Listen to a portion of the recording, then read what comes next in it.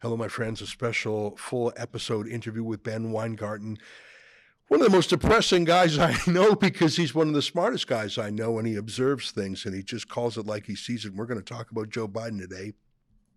Joe Biden and his visit with Xi Jinping, Joe Biden and his deal with Iran, Joe Biden and his plan to derail Donald Trump's candidacy. That's why I'm so depressed. That's ahead, but first let me invite you to become a subscriber to Rebel News Plus. That's the video version of this podcast. I do the show every weekday, and my friend Sheila Gunn Reid does a show every week, and we call that Rebel News Plus. Just go to rebelnewsplus.com, click subscribe, $8 a month for our shows, and that might not sound like a lot of money to you, but boy, it makes a difference for us because it really adds up, and you know we don't get any money from the government, and YouTube has demonetized us, so we really rely on you. That's rebelnewsplus.com. All right, here's today's podcast. You're listening to Rebel News Podcast.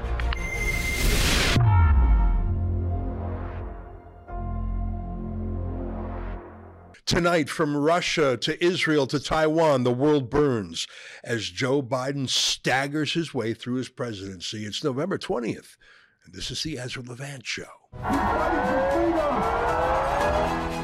Shame on you, you censorious thug.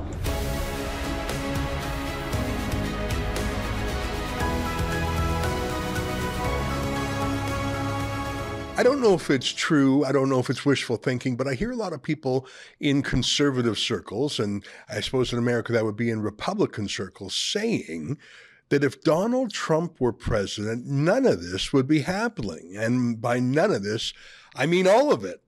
I mean the Russian invasion of Ukraine. I mean the Iran-backed terrorist group Hamas having such an audacious invasion of Israel. They called it the Al-Aqsa flood. I understand that 4,000 terrorists and actually civilian hangers-on invaded Israel. It was truly tantamount to a war. So many crises around the world. I see that Yemeni Houthis released a video of them hijacking a civilian cargo ship because it was apparently in some way connected to Israel. The world is on fire. And a lot of Republicans wistfully say it wasn't that way under Donald Trump. It was 4 years of peace, no new wars, the ending of old wars.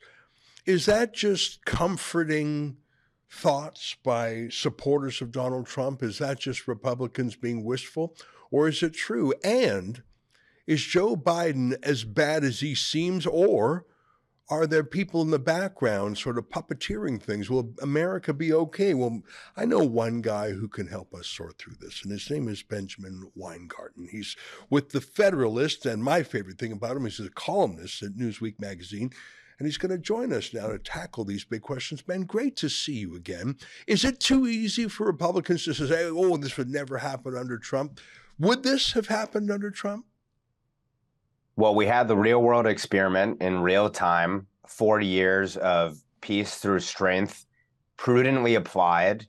For example, the assassination of Qasem Soleimani, the strike in Syria on the eve of a meeting with Xi Jinping and President Trump. We cultivated relationships with our allies and partners. We threatened our adversaries. That led to a world in which America did not start new wars. It ended wars. It put the Middle East on what should have been a firmer footing with an Israeli Sunni Arab bulwark sort of defense condominium against Iran, with China not on the march and challenged by America, really for the first time since the opening, going back to Richard Nixon. In almost every single dimension, our borders were not overrun. In almost every dimension, U.S. national security and foreign policy was well served. That redounded to the benefit of the world. And predictably, the Biden administration, whose personnel are essentially the leftovers of the Obama-Biden administration, has executed a policy that is diametrically opposite. And consequently, the world is aflame. And the reason I don't say it's just wishful, and obviously we can look at the 4 years that we had under Donald Trump, this was all very predictable. I wrote a column at Newsweek, several columns on the contrast in the foreign policy of Donald Trump versus what we could expect under Joe Biden.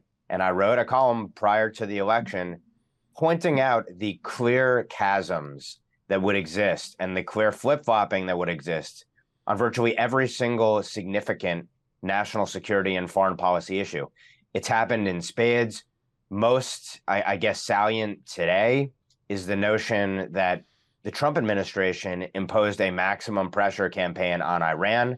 In contrast, the Biden administration has imposed a maximum pressure campaign on Israel. That flies in the face of the rhetoric of the Biden administration today about how it has Israel's back.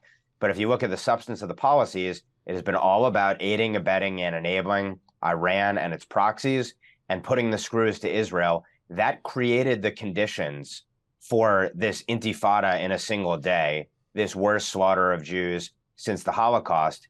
And it potentially may have unleashed jihadist forces globally because they've never seen a potentially better time than under a compromised, weak Joe Biden overseeing a party where the progressive wing, which in large part is the pro-Hamas and sympathetic to the Islamic supremacist wing of the Democrat Party, has the power that it has. So why is the world in such chaos? Because this administration has created the opportunity for our worst adversaries, the worst adversaries of Western civilization, to rise up. And in an election year now coming up, there's the political pressure as well. And the political pressure, most disturbingly and disastrously, from those elements that I mentioned in the Democrat Party, who are pushing Joe Biden to pursue policies that the vast majority of Americans disagree with because he needs the marginal voter in Dearborn, Michigan, or on college campuses across the United States not to withhold their vote. You know, it's funny. We started talking about foreign affairs and other countries and other militaries, but we came back to the home front. And you know, there was a TV drama a few years back called The Americans. And it was about the premise was a young man and a young woman were sent over during the Cold War by the Soviet Union. They were taught English perfectly. They were taught English pop culture, American pop culture, and they were embedded in the United States in the Washington, D.C. area.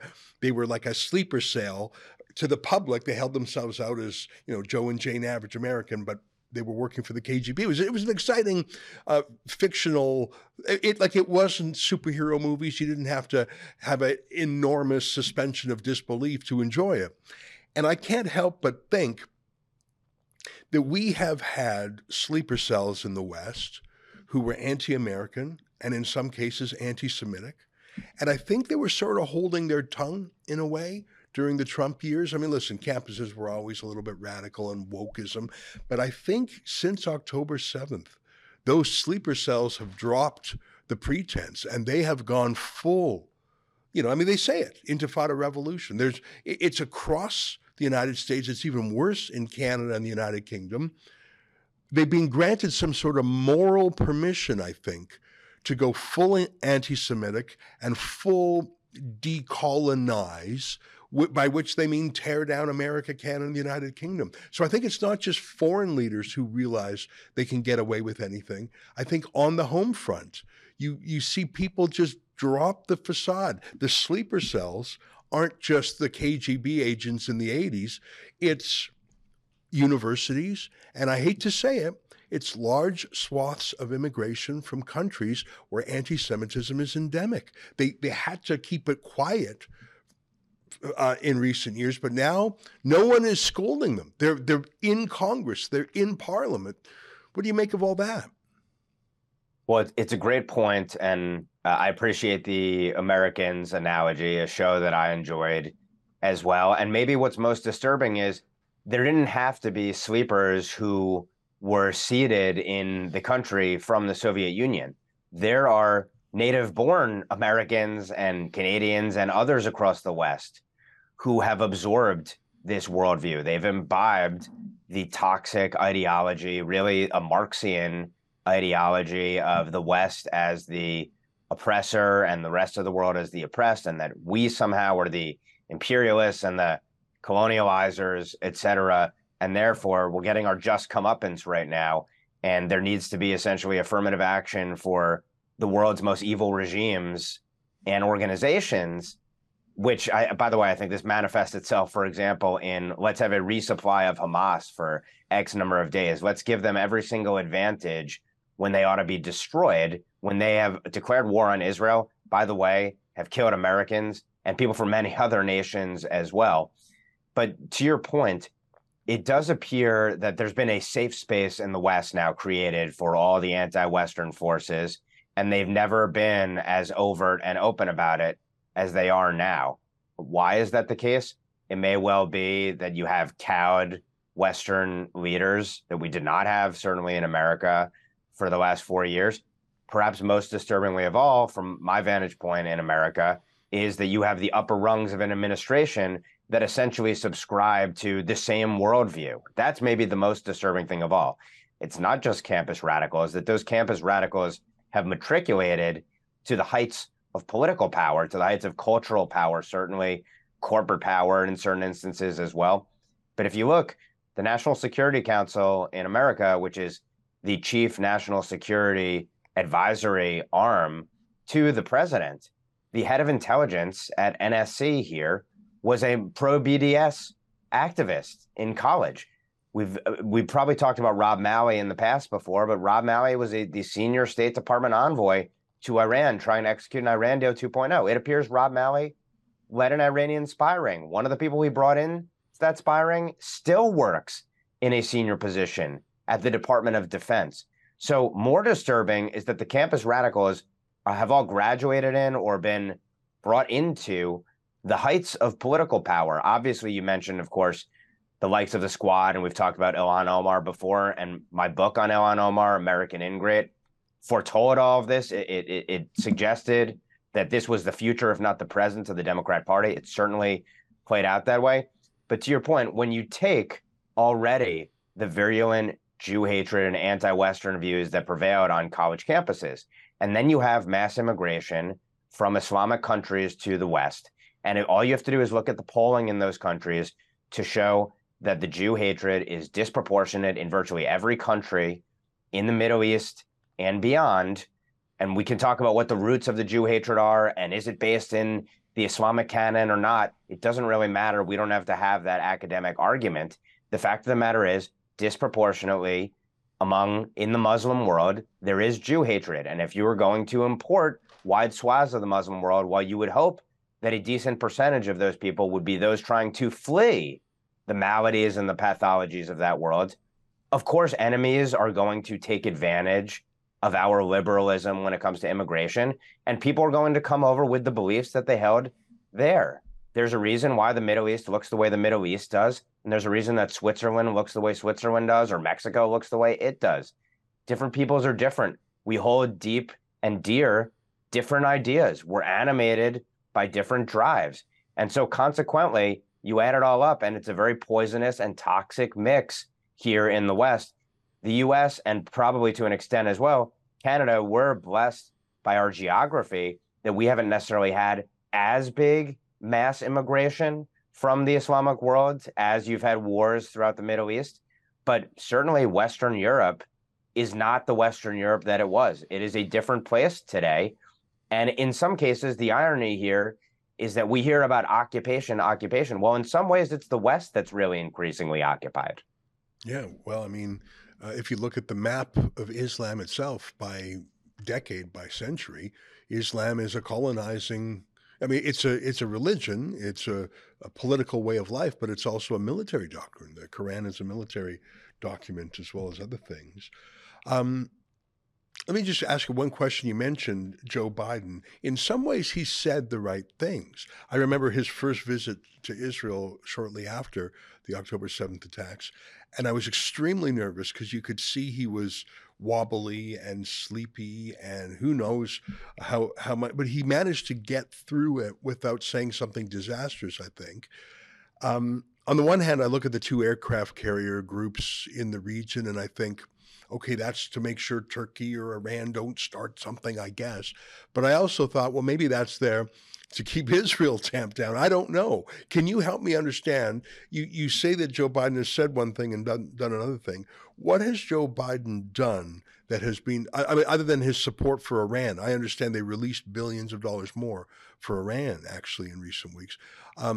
What has Joe Biden done that has undermined Israel? Because at least rhetorically, there have been some moments that I thought, well, that's better than I thought it would be. What has he done to undermine Israel in actions?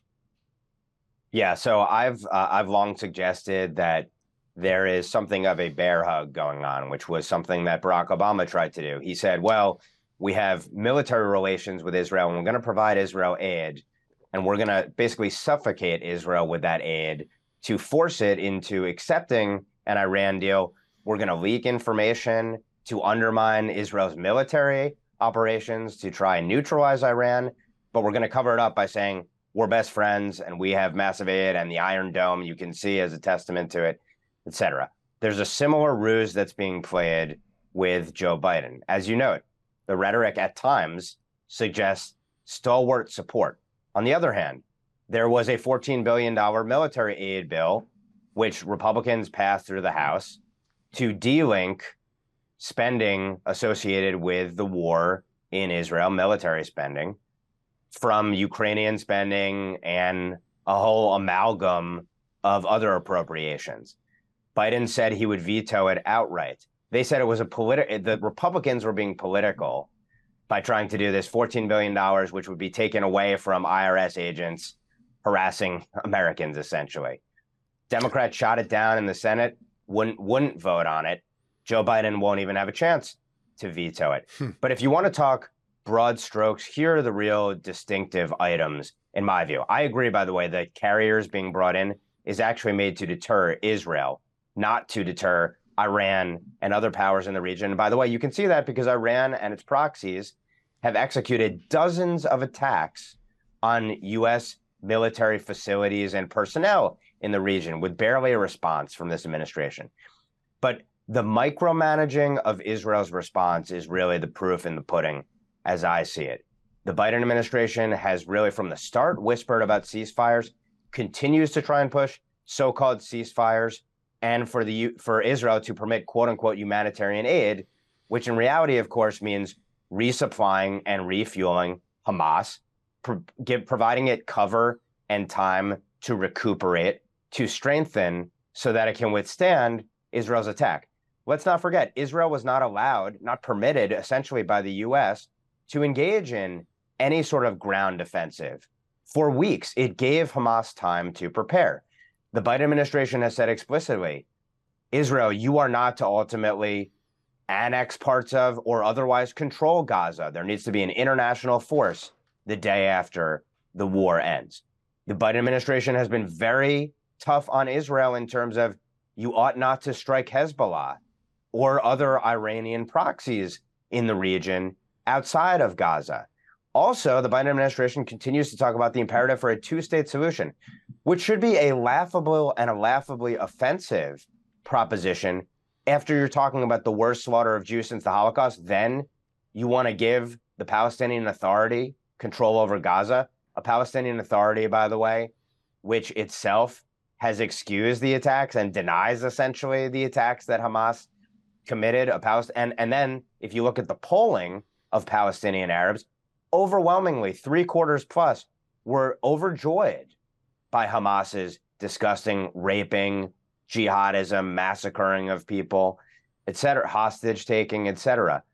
So you add these points up, the micromanaging of the effort, the seeking to restrain Israel and force it to comport itself the way the U.S. wants, constantly invoking the fact that Israel has to abide by the laws of war. We're talking about a force that provides its enemies with more protections, the civilians around enemies, with more protections than any fighting force probably in the history of mankind, and has done so, by the way, in Gaza in trying to allow the Palestinian Arabs to leave northern Gaza and go south before the offensive really took off.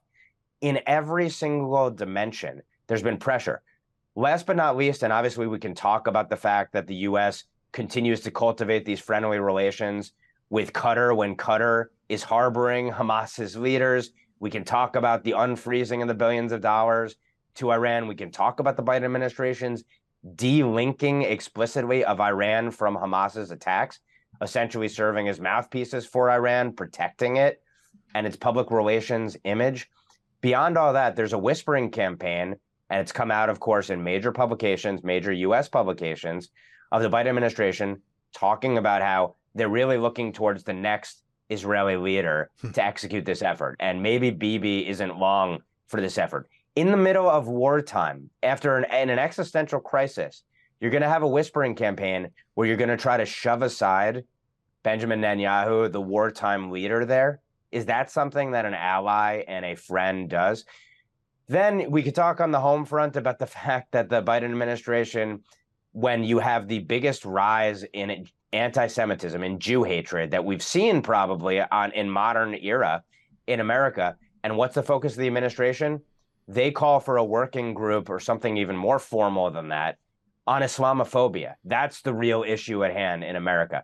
So you put all of these pieces together. Last but not least, just before we came to record this, over the weekend, the Biden administration put out a memo to its cabinet talking about how they would like to impose sanctions on quote-unquote settlers in the West Bank, i.e. Judea and Samaria. Part of those sanctions on quote-unquote the violent Israeli extremists there is that sanctions can be slapped on you and no visa permitted for an individual to the extent they are an impediment, essentially, to a quote-unquote two-state solution. So if you're an Israeli wrong thinker now, essentially the Biden administration wants to criminalize your wrong think. Add all of these pieces up, and the notion that this administration has Israel's back falls by the wayside. We will see what kinds of strings become attached when it comes to weapons sales and other military support as Israel's operation goes on, but there's already been word that there are serious strings attached. All of this points to not a friend, but someone seeking to restrain Israel to maintain the status quo of making Iran the strong horse in the Middle East to the detriment of the Western world. Yeah, it's so bizarre. I don't understand it. So you've disabused me of the notion that things are better than they appear. I suppose perhaps I'm too focused on public statements. I mean, or gestures. I mean, at least Biden went there. So did Rishi Sunak of the UK, Emmanuel Macron of France, Giorgia Meloni of Italy, Germany's Chancellor Scholz. I noticed that Canada's Prime Minister Justin Trudeau has not gone to Israel. I think he's gone the furthest of any G7 leader to actually parrot Hamas talking points. But I suppose on the plus side, no one cares about Justin Trudeau anymore. Here he is the other day meeting with Gavin Newsom, two men who are trying to out-peacock each other. I could imagine a quarrel if there was only one hand mirror between the two of them. It would just be like such a scratching fight. Take a look at the two of them when they sat down together. And I don't know if you know this, Ben, but Justin Trudeau is a bit of a hollow man. But he had this shtick, this gag. When he was first elected, he would wear socks with different pictures on them, like sort of funny socks, Star Wars socks. He has some halal Islam socks or something that a Muslim cabinet minister gave him. So apparently, like when he first met Gavin Newsom years and years ago, he made a sock joke.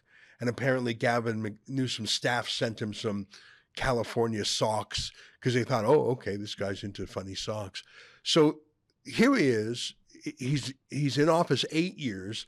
The sock thing is a little bit tired, but he sits down with Gavin Newsom, and the first thing out of his mouth is showing off his socks. And Gavin Newsom, who's a clothes horse, a hair gel aficionado, and a mirror lover too, even he thought it's getting a bit old. Here, take a look at this back and forth. Handshake.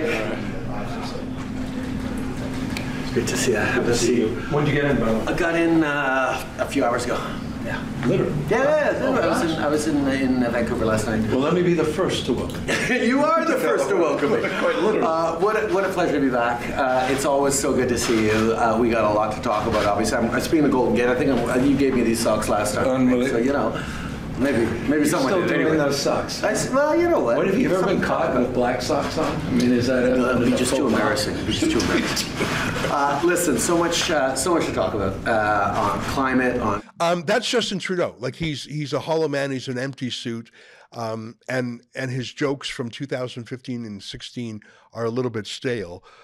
But I just wanted to show the two of them together because I think that Gavin Newsom, as president, would be very similar to Justin Trudeau. Nothing but messaging, disastrous all around, and a friend of China. Help me understand what's going on with Gavin Newsom. He went to China. He had a one-on-one meeting with Xi Jinping. That's got to be arranged with the assistance of the State Department. And then Xi Jinping and Joe Biden get together. Tell me, I want to talk more about Gavin Newsom in a minute, but tell me about what looks like a warm spring this fall for the Chinese dictatorship in the eyes of Joe Biden. What's going on with Xi Jinping?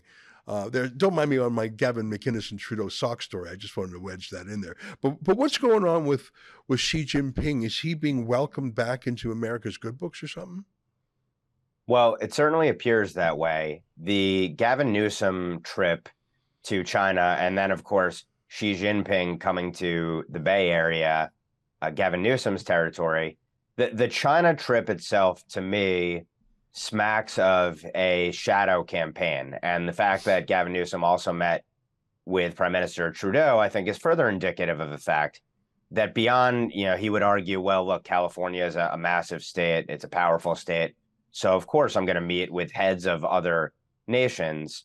The reality is that Gavin Newsom is positioning himself as one of the alternates to Joe Biden. I also think Governor Gretchen Whitmer thinks of herself probably as another potential fill-in.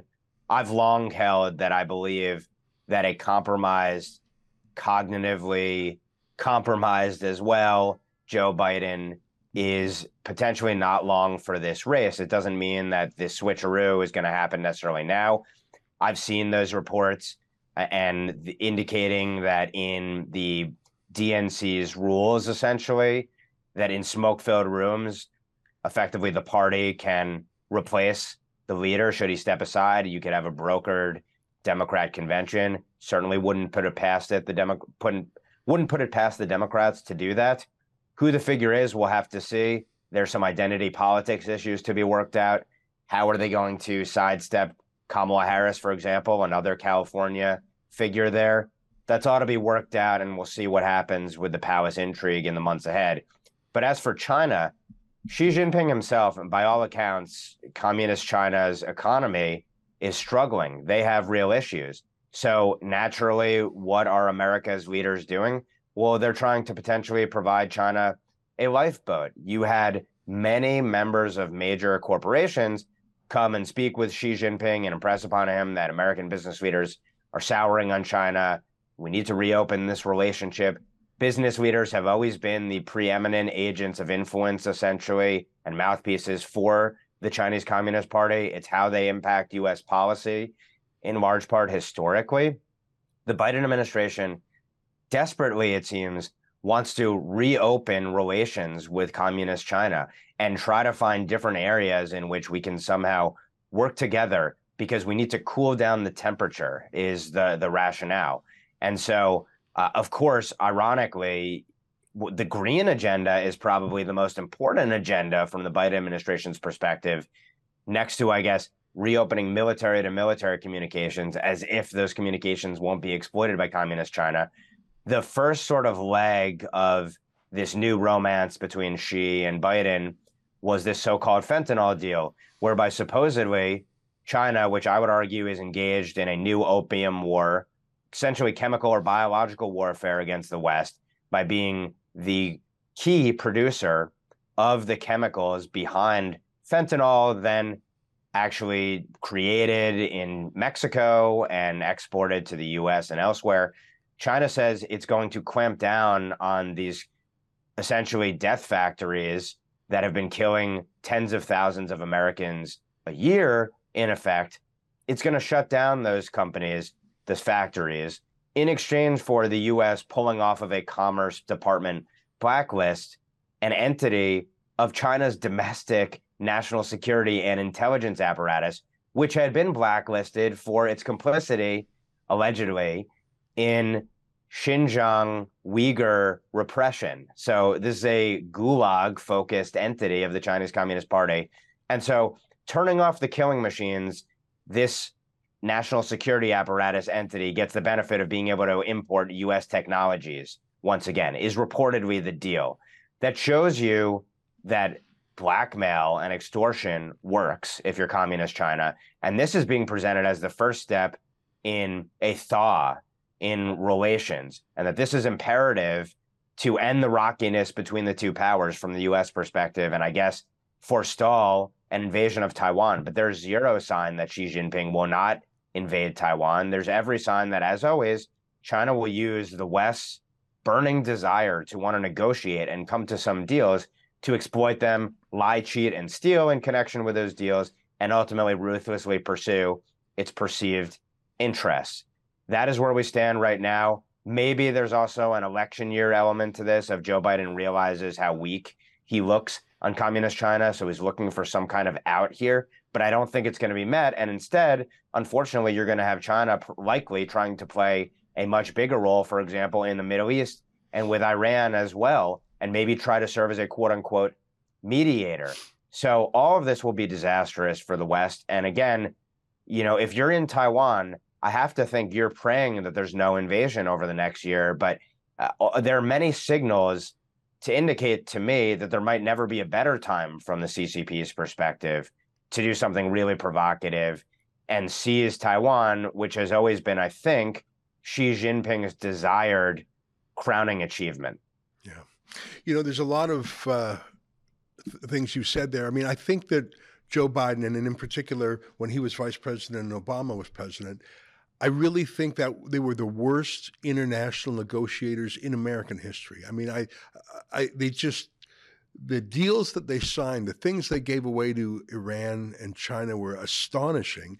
And to have them replaced by literally the man who wrote The Art of the Deal, Donald Trump, who it was in one of the most challenging and difficult businesses in America, New York real estate, taking over distressed companies and flipping them around. I mean, and you had to deal with the unions and regulators and bureaucrats and like a very complex thing. He understood how to make a deal. And the way you're describing the deal that Biden just cut with China and the deal Biden is forcing Israel to do with Iran and Hamas, it's just so heartbreaking. And it's incredible how the world takes the measure of a man in the country behind him. I think you're right. The United States is so obviously overstretched with its commitment to Ukraine, whatever its commitment is to the Middle East right now. I don't even understand why. I mean, America can't do a two-front war, let alone a three-front war. I think absolutely. And what the scariest thing about the negotiation is, I think if China were to invade Taiwan just on its own right now, I think it would militarily succeed, I regret to say. I don't think America would trigger World War III over it. But I think China would have an enormous consequence to it economically, commercially, financially, reputationally, tourism, social exchange. Like, there would be a soft power disaster for China, I think. I think made in China I think there would be a consumer revolt. There would be like those industrialists you mentioned before who all do business in China, Apple, which has enormous manufacturing in China. I think there would be a shock in many ways, except if Biden gave them a form of absolution in advance. If Biden said to China, well, we'll telegraph to you now that we're going to go easy on you and we'll find a way to make sure it's fine. You could have a two systems, one country situation like Hong Kong was. Like I can just feel it in my bones now that I think maybe the one thing that was holding China back wasn't a military reason, but was it would lose its place in the pantheon of nations. It would lose its place as a first-rank superpower that's getting its respect through the Olympics, through trade deals, through because it would be seen as a belligerent, rogue, violent place. But if Biden pre-excuses them, if Biden says, no, we'll smooth it over, don't you worry about it, that maybe removes the last obstacle to China invading Taiwan. I don't know. I'm just freelancing here. But I think that with Biden's approval, Taiwan would be absorbed and China would win it. I think that would certainly be an accelerant to the extent the Biden administration gives any signals, direct or indirect, that such an accommodation, so-called, would be acceptable. However, I will say I am skeptical about the West's response, even absent any sort of green light, tacit or overt and strong. I mean, I've done the thought experiment before of, for example, after the Russian invasion of Ukraine, if you drove around elite enclaves in America, everyone had their Ukraine flags out. Many of them probably couldn't even identify where it lands on a map, but they had their flags out and they changed their social media profile, bios, etc. You certainly don't see that today when it comes to Israel, with the exception of maybe a small percentage of our elites here in the West. Would that happen with an invasion of Taiwan, or would we in the West be cowed? I'm not sure at this point. The fact that you had CEO after CEO out in California kissing the ring, essentially, to sit at a dinner with Xi Jinping, to me speaks volumes. So I hope you're right. I hope that if China did try such an operation, that it would make the Chinese Communist Party an absolute pariah, that there would be total decoupling. I certainly agree that from a strategic perspective, this is the calculus that communist China is weighing. If China thinks it has military superiority to execute such an attack successfully, what does the world look like the day after? And do they end up weaker than they would otherwise be? But I am sure they're also looking at the war weariness in the West. They're looking at our elites. They're looking at, as you note, an overstretched U.S. government that doesn't have its priorities right, that in many of these instances appears to be on the side of the adversaries. And Xi Jinping's not getting any younger. And to me, my view has always been that this has sort of been his ultimate legacy move. And so the question is, when would he do it, if not now? And that's a question that I think the world ought to be considering very closely. Let's not forget, by the way, of course, that Russia is the junior partner to China as the senior partner in a strategic relationship. China and Iran, and obviously Russia as well, are also incredibly closely linked. China has relations, I believe a strategic partnership as well, with the Palestinian Authority. So they are involved here in all of these other proxy engagements, essentially. They have their quote unquote equities in them, and they are causing the West great harm, great costs in blood and treasure.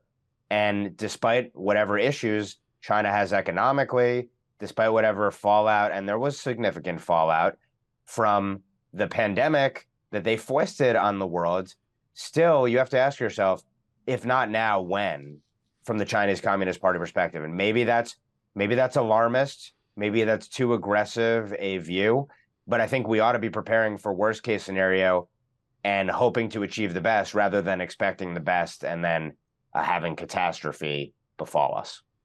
Well, let me end as I began, which is this hope that I feel, or not hope is the wrong word, this feeling that had Trump been around, America's enemies would not have taken liberties. They would have been afraid.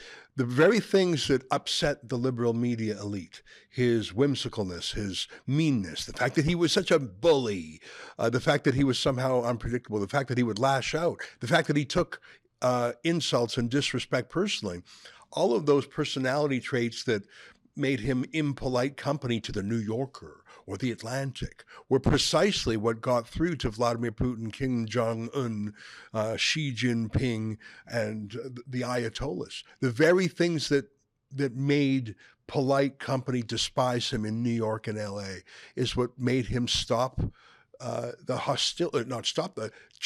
hostility around the world. And we are less than 1 year away from the U.S. elections. Less than a year. It's incredible how fast time flies. And Donald Trump, according to the last poll I saw, would win in an election today would win in a two-way race against Joe Biden and would win in a three-way race if Biden and RFK Jr. were on the ballot. And I mean, listen, they're not done with him yet. For all we know, he might be campaigning from jail with the number of lawfare prosecutions against him. And there's many of them. Do you think Donald Trump will be on the ballot in 2024? Sometimes I think that they might even assassinate him, and that's not a conspiracy theory. That's just me looking at the enormous lengths they're going to stop him by any other means they can. It's not unthinkable. I mean, American presidents, may it never happen again, but it has happened. American presidents have been assassinated, and there's been attempts on others. And I don't want to put too much faith in one man, but I think that Donald Trump was an indispensable man as president. He was a man who achieved historic things, even if the Nobel Peace Prize Committee doesn't recognize it. By God, that guy made peace between Israel and half a dozen Arab states, and Saudi Arabia was going to be next. Do you think Donald Trump will be on the ballot? Do you think they will let him win? I do believe he will be on the ballot. The rhetoric and the actions from the left suggest, obviously, they will do anything and everything they can to eliminate him from the ballot. And that word eliminate, by the way, that was a word used by Congressman Dan Goldman from New York, a prominent Democrat who was, I believe, the chief counsel in the first impeachment effort of Donald Trump. He's now a Democrat congressman from New York. He said that Trump had to be eliminated. But his rhetoric is really getting dangerous, more and more dangerous. And we saw what happened on January 6th when he uses inflammatory rhetoric now, and his recent Truth Social post is incredibly, incredibly scary for anyone that might be trying to work in government. And it is just unquestionable at this point that man cannot see public office again. He is not only unfit, he is destructive to our democracy, and he has to be eliminated. There is an effort to get Trump off the ballots and ineligible to run. So far, those efforts have failed in the courts, thankfully. However, as you note, he's literally being gagged in courts of law. They are trying to eviscerate his business empire and obviously the financing that comes from that. They ultimately want him to be convicted in one or several cases, or at minimum be dealing with the headaches, the time constraints, the resources, and the massive diversion essentially of energy and effort to combating the lawfare instead of campaigning. Could he be campaigning from a jail cell? Certainly not out of the question at all. Do they want to convict him before the election? Absolutely, they do. Then does that hit an appeals process? How long does the appeals process take? Does it end up at the Supreme Court? What is the pressure like on the Supreme Court? I've long theorized that this was actually the strategy. Savage him with a lawfare effort, at the same time seek to delegitimize and impose maximum pressure on the Supreme Court so that a case comes before the Supreme Court where, by all rights, Donald Trump should be absolved of any wrongdoing, malfeasance, but the court itself will be pressured into either one or several members recusing, or members otherwise going wobbly, or sending it back to a lower court, and that leading to a catastrophe for the rule of law in this country and a nuclear bomb, essentially, to our political system as well. So who knows what kind of chaos is going to come over the next year. I can only imagine that there are going to be unimaginable things, stratagems employed to try and destroy Donald Trump. About winning the election or how the election goes, I won't make any predictions on it, except to say that Democrats have done everything possible they can to undermine the integrity of the election system and create the conditions that they are best prepared to maximally exploit. And I'm not confident that on the Republican side, there's the same legal apparatus ready. There's the same ballot harvesting. When an election becomes about collecting the most ballots, not winning the most votes, that favors the Democrats. Democrats are made to win a machine election like that. So it's in God's hands how this ultimately plays out. I do think there will be every effort to try and destroy Donald Trump. I do believe he will be on the ballot, and hopefully the American people are able to speak freely And I should also add, of course, that I imagine the censorship regime is going to ratchet up between now and election day as well, beyond the gag order on Donald Trump himself. So all bets are off in terms of how this plays out, but we've never seen the kind of assault that is going to befall, and has already started, obviously, to befall Trump. But that's really a proxy for the ruling elites' desire to do anything and everything possible to crush their political opposition in the name of defending, quote unquote, our democracy. Ben, you always depress me because because you have a clear vision of the facts. And I'm sure I quote this poem every time you're on because I think of it every time. It's W.B. Yeats, The Second Coming. He said, "The best lack all conviction, while the worst are full of passionate intensity." And that, I fear, is the state of the world right now. But we'll know soon enough as we enter the final stretch in the American election, and God willing, an election soon in Canada too, where the prospects, according to the polls, are actually more favorable. But of course, our media party gets up to dirty tricks too. Ben, great to see you again. Thank you so much for your time and wisdom, and keep fighting for freedom. I know you always do. Thanks so much for having me. I really appreciate it. All right, there you have it. Ben Weingarten from Newsweek.com, as well as The Federalist. That's our show for today. Thank you so much for joining us. Until tomorrow, on behalf of all of us here at Rebel World Headquarters, to you at home, good night. And you keep fighting for freedom too.